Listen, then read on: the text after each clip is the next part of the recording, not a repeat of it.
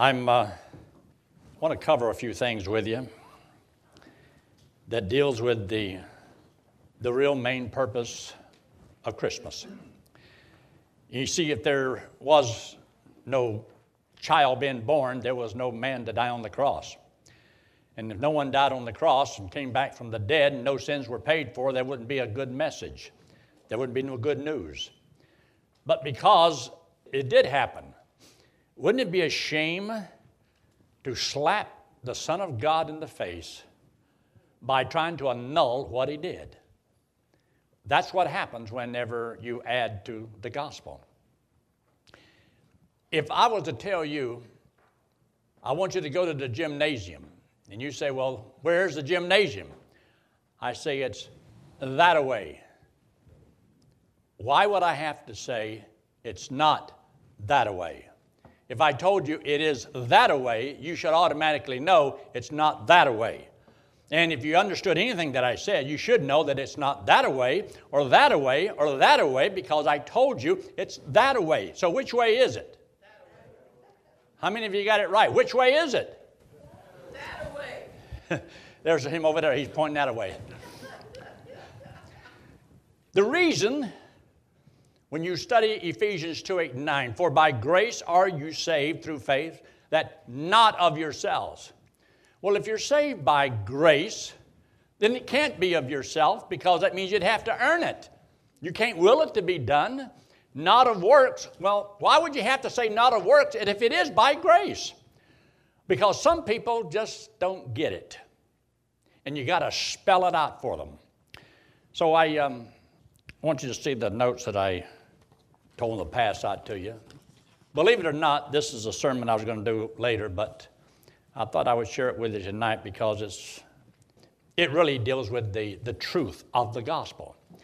And the other night I spoke on the truth of the Christmas story. Because the story and the gospel have to agree. And one is not to mess up the other one. Whatever our method of giving the gospel and our presentation of giving the gospel should not compromise the truth of the gospel. So anyway, if you look at the top of it, when you know what the gospel is, grace, then you know what the gospel is not. It's not by works. So God spells that out very, very clearly in His Word. In spite of knowing this, and how many preachers can quote these verses, not of works of righteousness which we have done, but according to His mercy He saved us. Be found in Him, not having mine own righteousness which is of the law, but that which is through the faith of Christ, the righteousness which is of God by faith. And they can quote all those verses and turn right around and tell people to turn from their sin, make Christ Lord and Master of their life, and all that bunch of add-ons. That's like going into McDonald's and getting a cup of coffee. You want fries with that? Well, this is free. Well, you want fries with that? The gospel is a gift. You want fries with that? You want to add something to it? There's nothing you can add to the gospel. So now look at that little paragraph there. This list is not the gospel of salvation. However, to understand the gospel, one needs to understand what the gospel is not. None of these things will save you, yet religion and men teach and preach.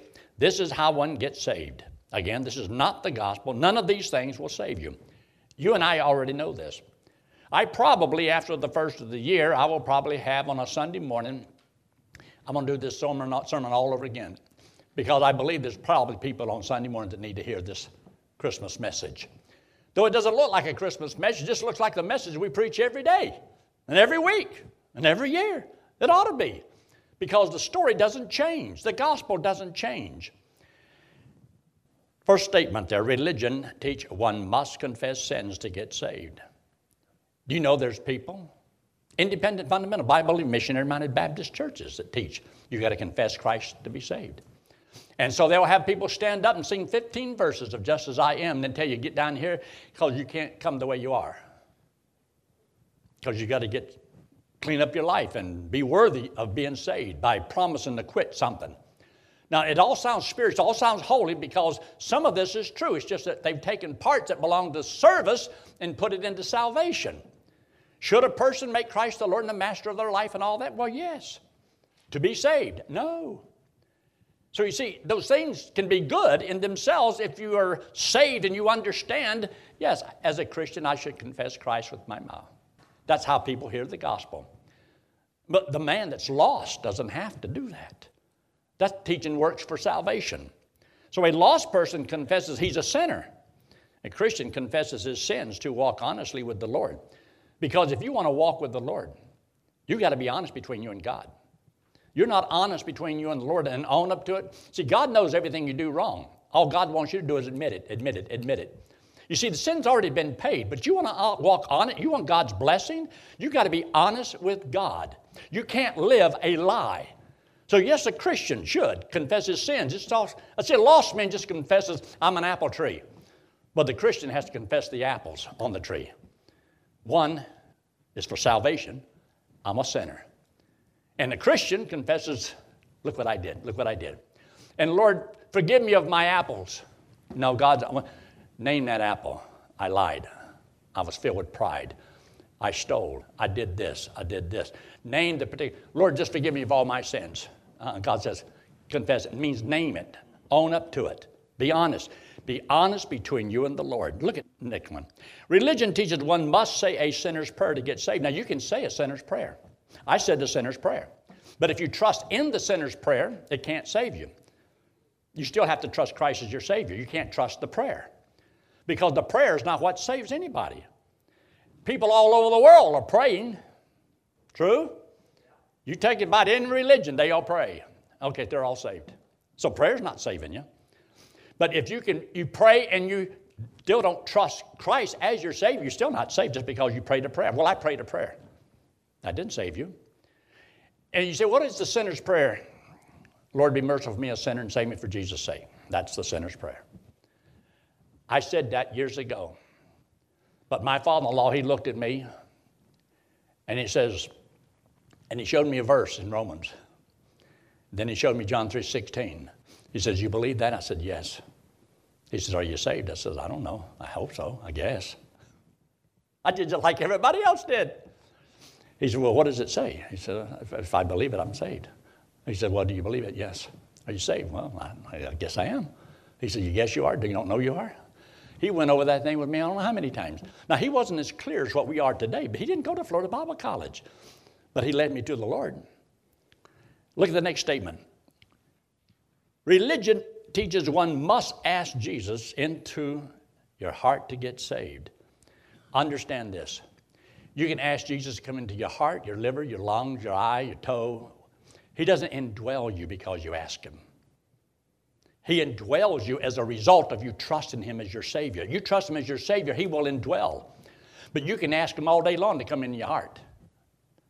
Where does that say anything about you trusting and believing that he died on that cross, paid for your sins, and you're trusting what he did on the cross for you? It has nothing to do with that. And so a lot of times, teachers, Sunday school teachers, are teaching little kids, just ask Jesus to come into your heart. I've made that mistake. I've done some of that. I asked these two little girls, I said, would you want to get saved? Uh-huh. You want to ask Jesus to come into your heart? Uh-huh. I said, go ahead. I didn't know what else to do with them. They bowed their head and says something. I don't know what they said. They said, amen. And they looked up at me. I says, well, did you ask him? Uh-huh. I says, did he come in? They said, uh-huh. I said, how do you know? I feel it right here. I thought, I've never felt it right here. I'm not clear. But I didn't know. I had just got to Florida Bible College.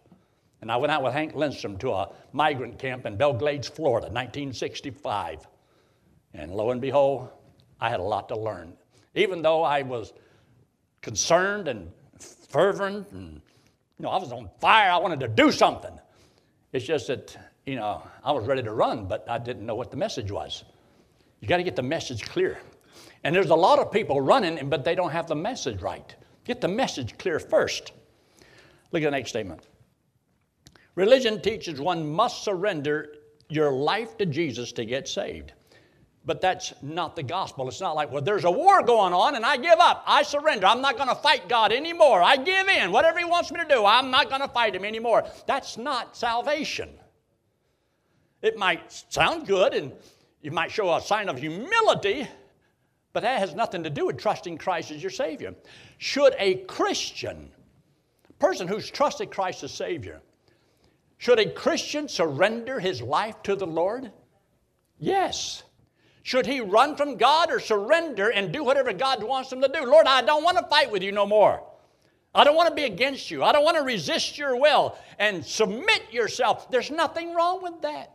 For the Christian, but for the lost man, it's not the gospel.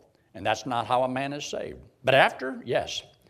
Religion teaches one must stop sinning to get saved. That's not the gospel.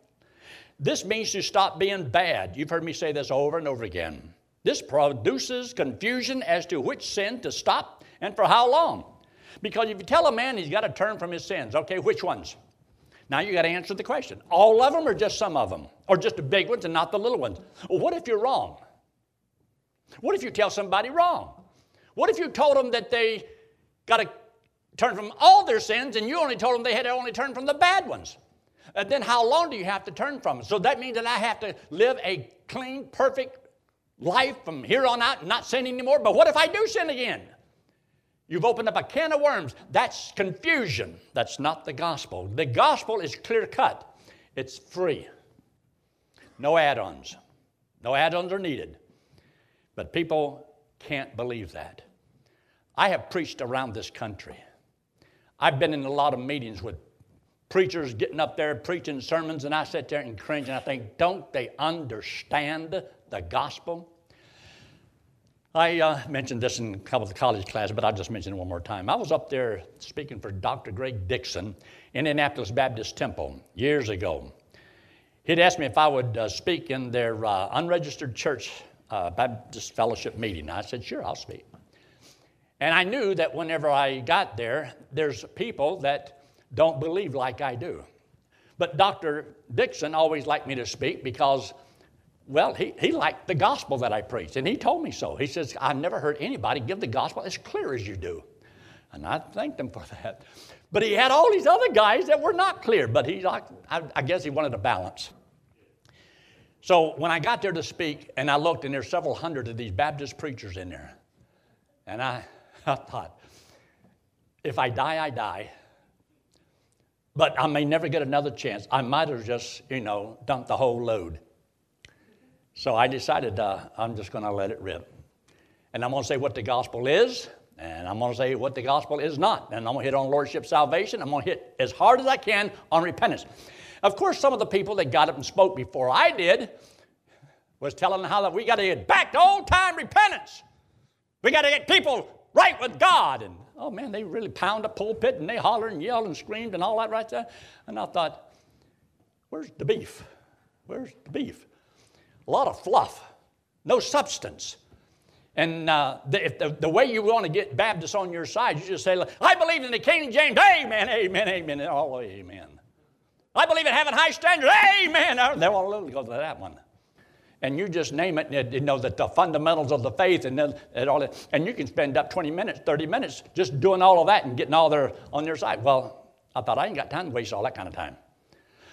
And I'm going to hit it right off the bat. And I did. But I knew that there was one man there that was very, very strong, and I had heard him preach, and he was mean. He was rough. And I knew that if I get through, this may be my last day on earth. I mean, the guy, he was huge. He was big. I shook hands with him one time, and it just swallowed my hand.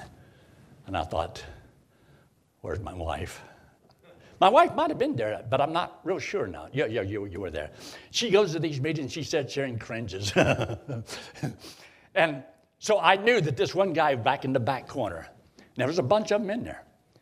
And so I told about repent and how that there's preachers that are adding to the gospel. That is not the gospel. Not a one of y'all have ever turned from your sins and blah, blah, blah, blah, blah. I went on to. And I told them about lordship salvation, how wrong it is, and it's just making, the gospel of none effect. And so I hit that as good as I did. It could. And I said, there's no such thing as having evidences of salvation. There are no evidences that you're saved. You can't see a spiritual birth. And there's nothing a man can do to convince you that he's really saved. I can't convince you I am really saved. There is no way I can convince you I'm really saved. All you know and what you believe is what I tell you. But I could lie to you. I could deceive you. True? Now, I'm not, but I could. So after I got through, I went down. I was going back to my little table I had and a chart that I had over there, and I waited for the onslaught. And when I was walking this way, I saw that man get up same time I did. And I walked down the steps and I walked on. He has a big church up there. This was a long time ago. And that guy got up and he started walking across. And I know where he coming to my table. And he got right over to my table. He walked up to me, and I'm talking about, he looked like, wearing a Saturday Night Live wrestling match. And he walked right up to me and he put that big old hand out. He says, I want to shake your hand. That's the best message I've ever heard on the gospel. I agree with everything you said. He says, would you come to Texas and speak in my meeting that I have down there? I said, yes, sir. I went down there and spoke in that meeting. And they'll get right up and preach the next sermon. You got to repent and do the same thing all over again, like they didn't hear a word I said. You say people ain't like that. Yes, they are. Yes, they are. Look at the next statement. Religion teaches one must feel sorry for your sin to get saved. Understand this, salvation is not based on feelings. It doesn't matter how you feel about anything. Feeling has nothing to do with salvation. You may get saved and you was crying a bucket of tears. And somebody else trusted Christ with a smile on their face. Now, which one was genuine? Well, the tears, he was under conviction. You mean a person can't get saved if they're not under conviction of the tears? Well, that's because they were sorry for their sins. There's no verse in the Bible that says you have to be sorry for your sin. Should you be sorry for your sin? Yeah, but there's no scripture that demands you've got to be sorry for whatever you've done wrong. Which wrong? How many of them? Can you remember all of your sins? You got to confess all your sins. How many sins can you remember? Last week, I think I did something. You done already forgot them and moved on. Now, God knows all of them, but it's not based upon your feelings. How you feel about your sins has nothing to do with salvation. He that believeth hath everlasting life. It's based upon the fact Christ died on that cross, paid for my sins, and if I trust him, I have eternal life. The next statement, religion teaches one must turn away from sin to get saved. This is not the gospel. This means to stop being bad. This produces confusion. Next one, religion teaches one must walk to the front of the church and get saved. This is not the gospel. You don't have to walk to the front of the church, the back of the church, side of the church. You can trust Christ as Savior right where you sit. Yes or no? You can. Now, there's nothing wrong in going to the front of the church if they are going to take the Bible and show you how to be saved. But if that's the only way they know to do it, whatever they tell you down here, why can't they just go ahead and tell you where you're sitting? What difference does that make? Because you see, you get to see the decisions. And these decisions reveal how effective I am. So the more people I can get to make decisions, the more, I get paid. The more I get opportunities to go to other churches and more other preachers want because he gets decisions. If I have 100 people, I preach. I expect at least the minimum of 100 decisions every time. Because some of you are going to decide yes, and some of you decide no, and some of you say, I'm not going to decide at all. That's a decision. But I believe everybody makes a decision every time I preach on something that I say. You may sit here and hear one sermon and make 10 decisions about what you're going to do with your life. Is it possible? But these are the only ones we count. No.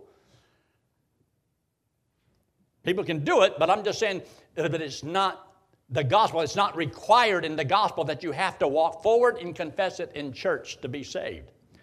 If people want to do that, go ahead, but don't say that's what you have to do. The next statement.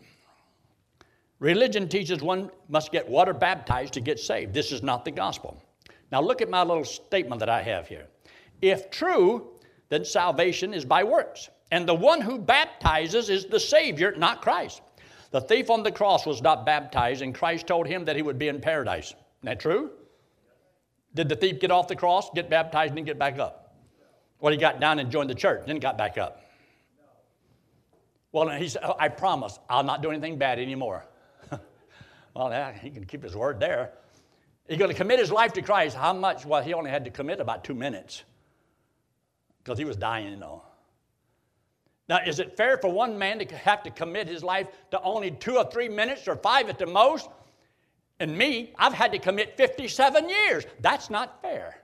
I had 57 years to lose my salvation. He only had 2. Not right. So you don't have to. Look at the next statement. Religion teaches one must get infants baptized to get saved. Do you know there's people who actually believe you have to baptize a child in order to get them saved, safe and secure? There's religions that teach that. But baptism is for believers only believers. See, all these things is like taking Jesus Christ. You know that little baby that was born in a manger? He grew up and went to a cross to die for all the world. And what we've done is we've slapped him in the face, and that's not enough. Everything he went through, all the shame, all the punishment that he went through, the death that he died, all that's good, but it wasn't enough. I had to still get water baptized. That's like John having a Maserati, and he wants to give it to me. It's only cost about, say, $200,000. He wants to give it to me. I said, John, I really appreciate it. You know, buddy, I can't take that for nothing. I mean, I got to have a part in this here. Here's a quarter. Now, if I give him this quarter, remember, I cannot cheapen that car or the value of that car unless he takes it.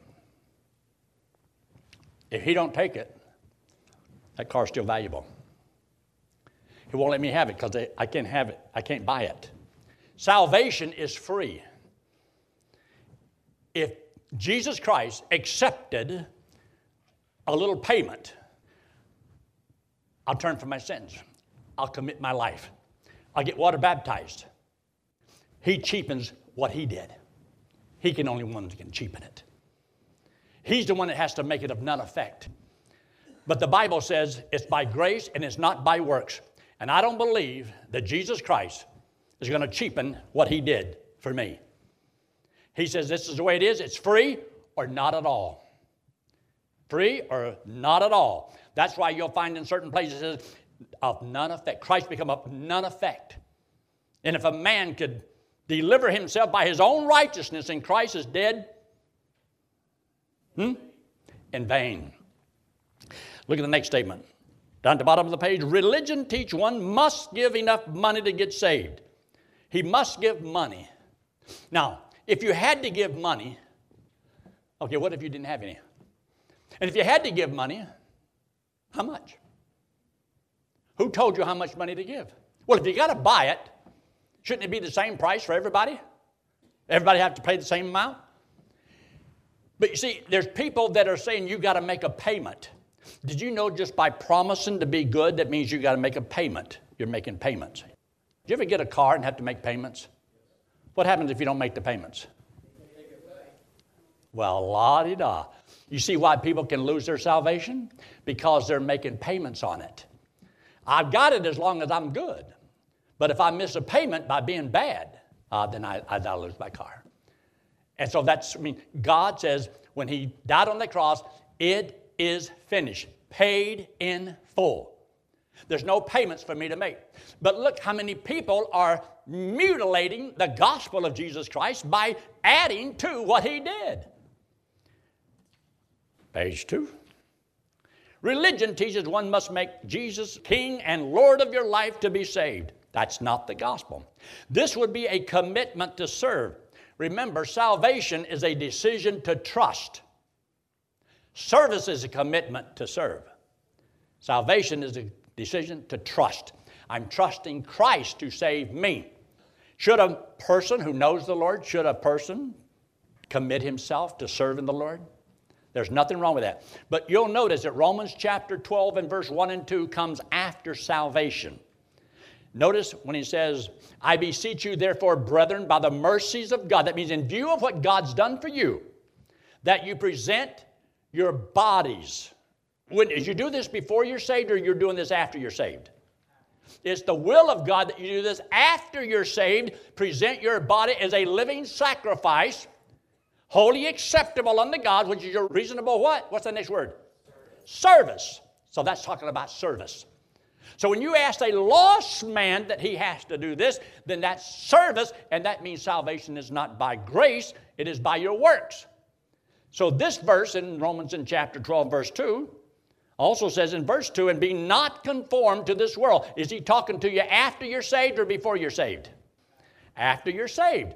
Be not conformed to this world, but be transformed by the renewing of your mind, that you may discover what is that good and acceptable and perfect will of God.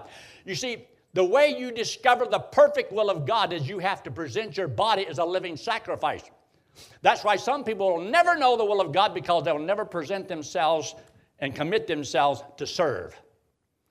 After you commit yourself to do it, then you study to renew your mind so that you can transform your life and you discover that perfect will of God. God doesn't tell you everything up front unless you're willing to do it. See, most people think, God, you tell me everything that you want me to do and where you want me to go and how you want me to serve and what's going to happen down the road, and then I'll decide. God says, you can forget all of that. That's why he says in the book of Luke in chapter 14, you ought to read that whole chapter. It's excellent on discipleship. If a man doesn't love the Lord more than mother and father and brother and sister and hate, he said, you can't be my disciple. You can't be my disciple. You can play the game, but you can't be my disciple. The Lord's pretty serious about that.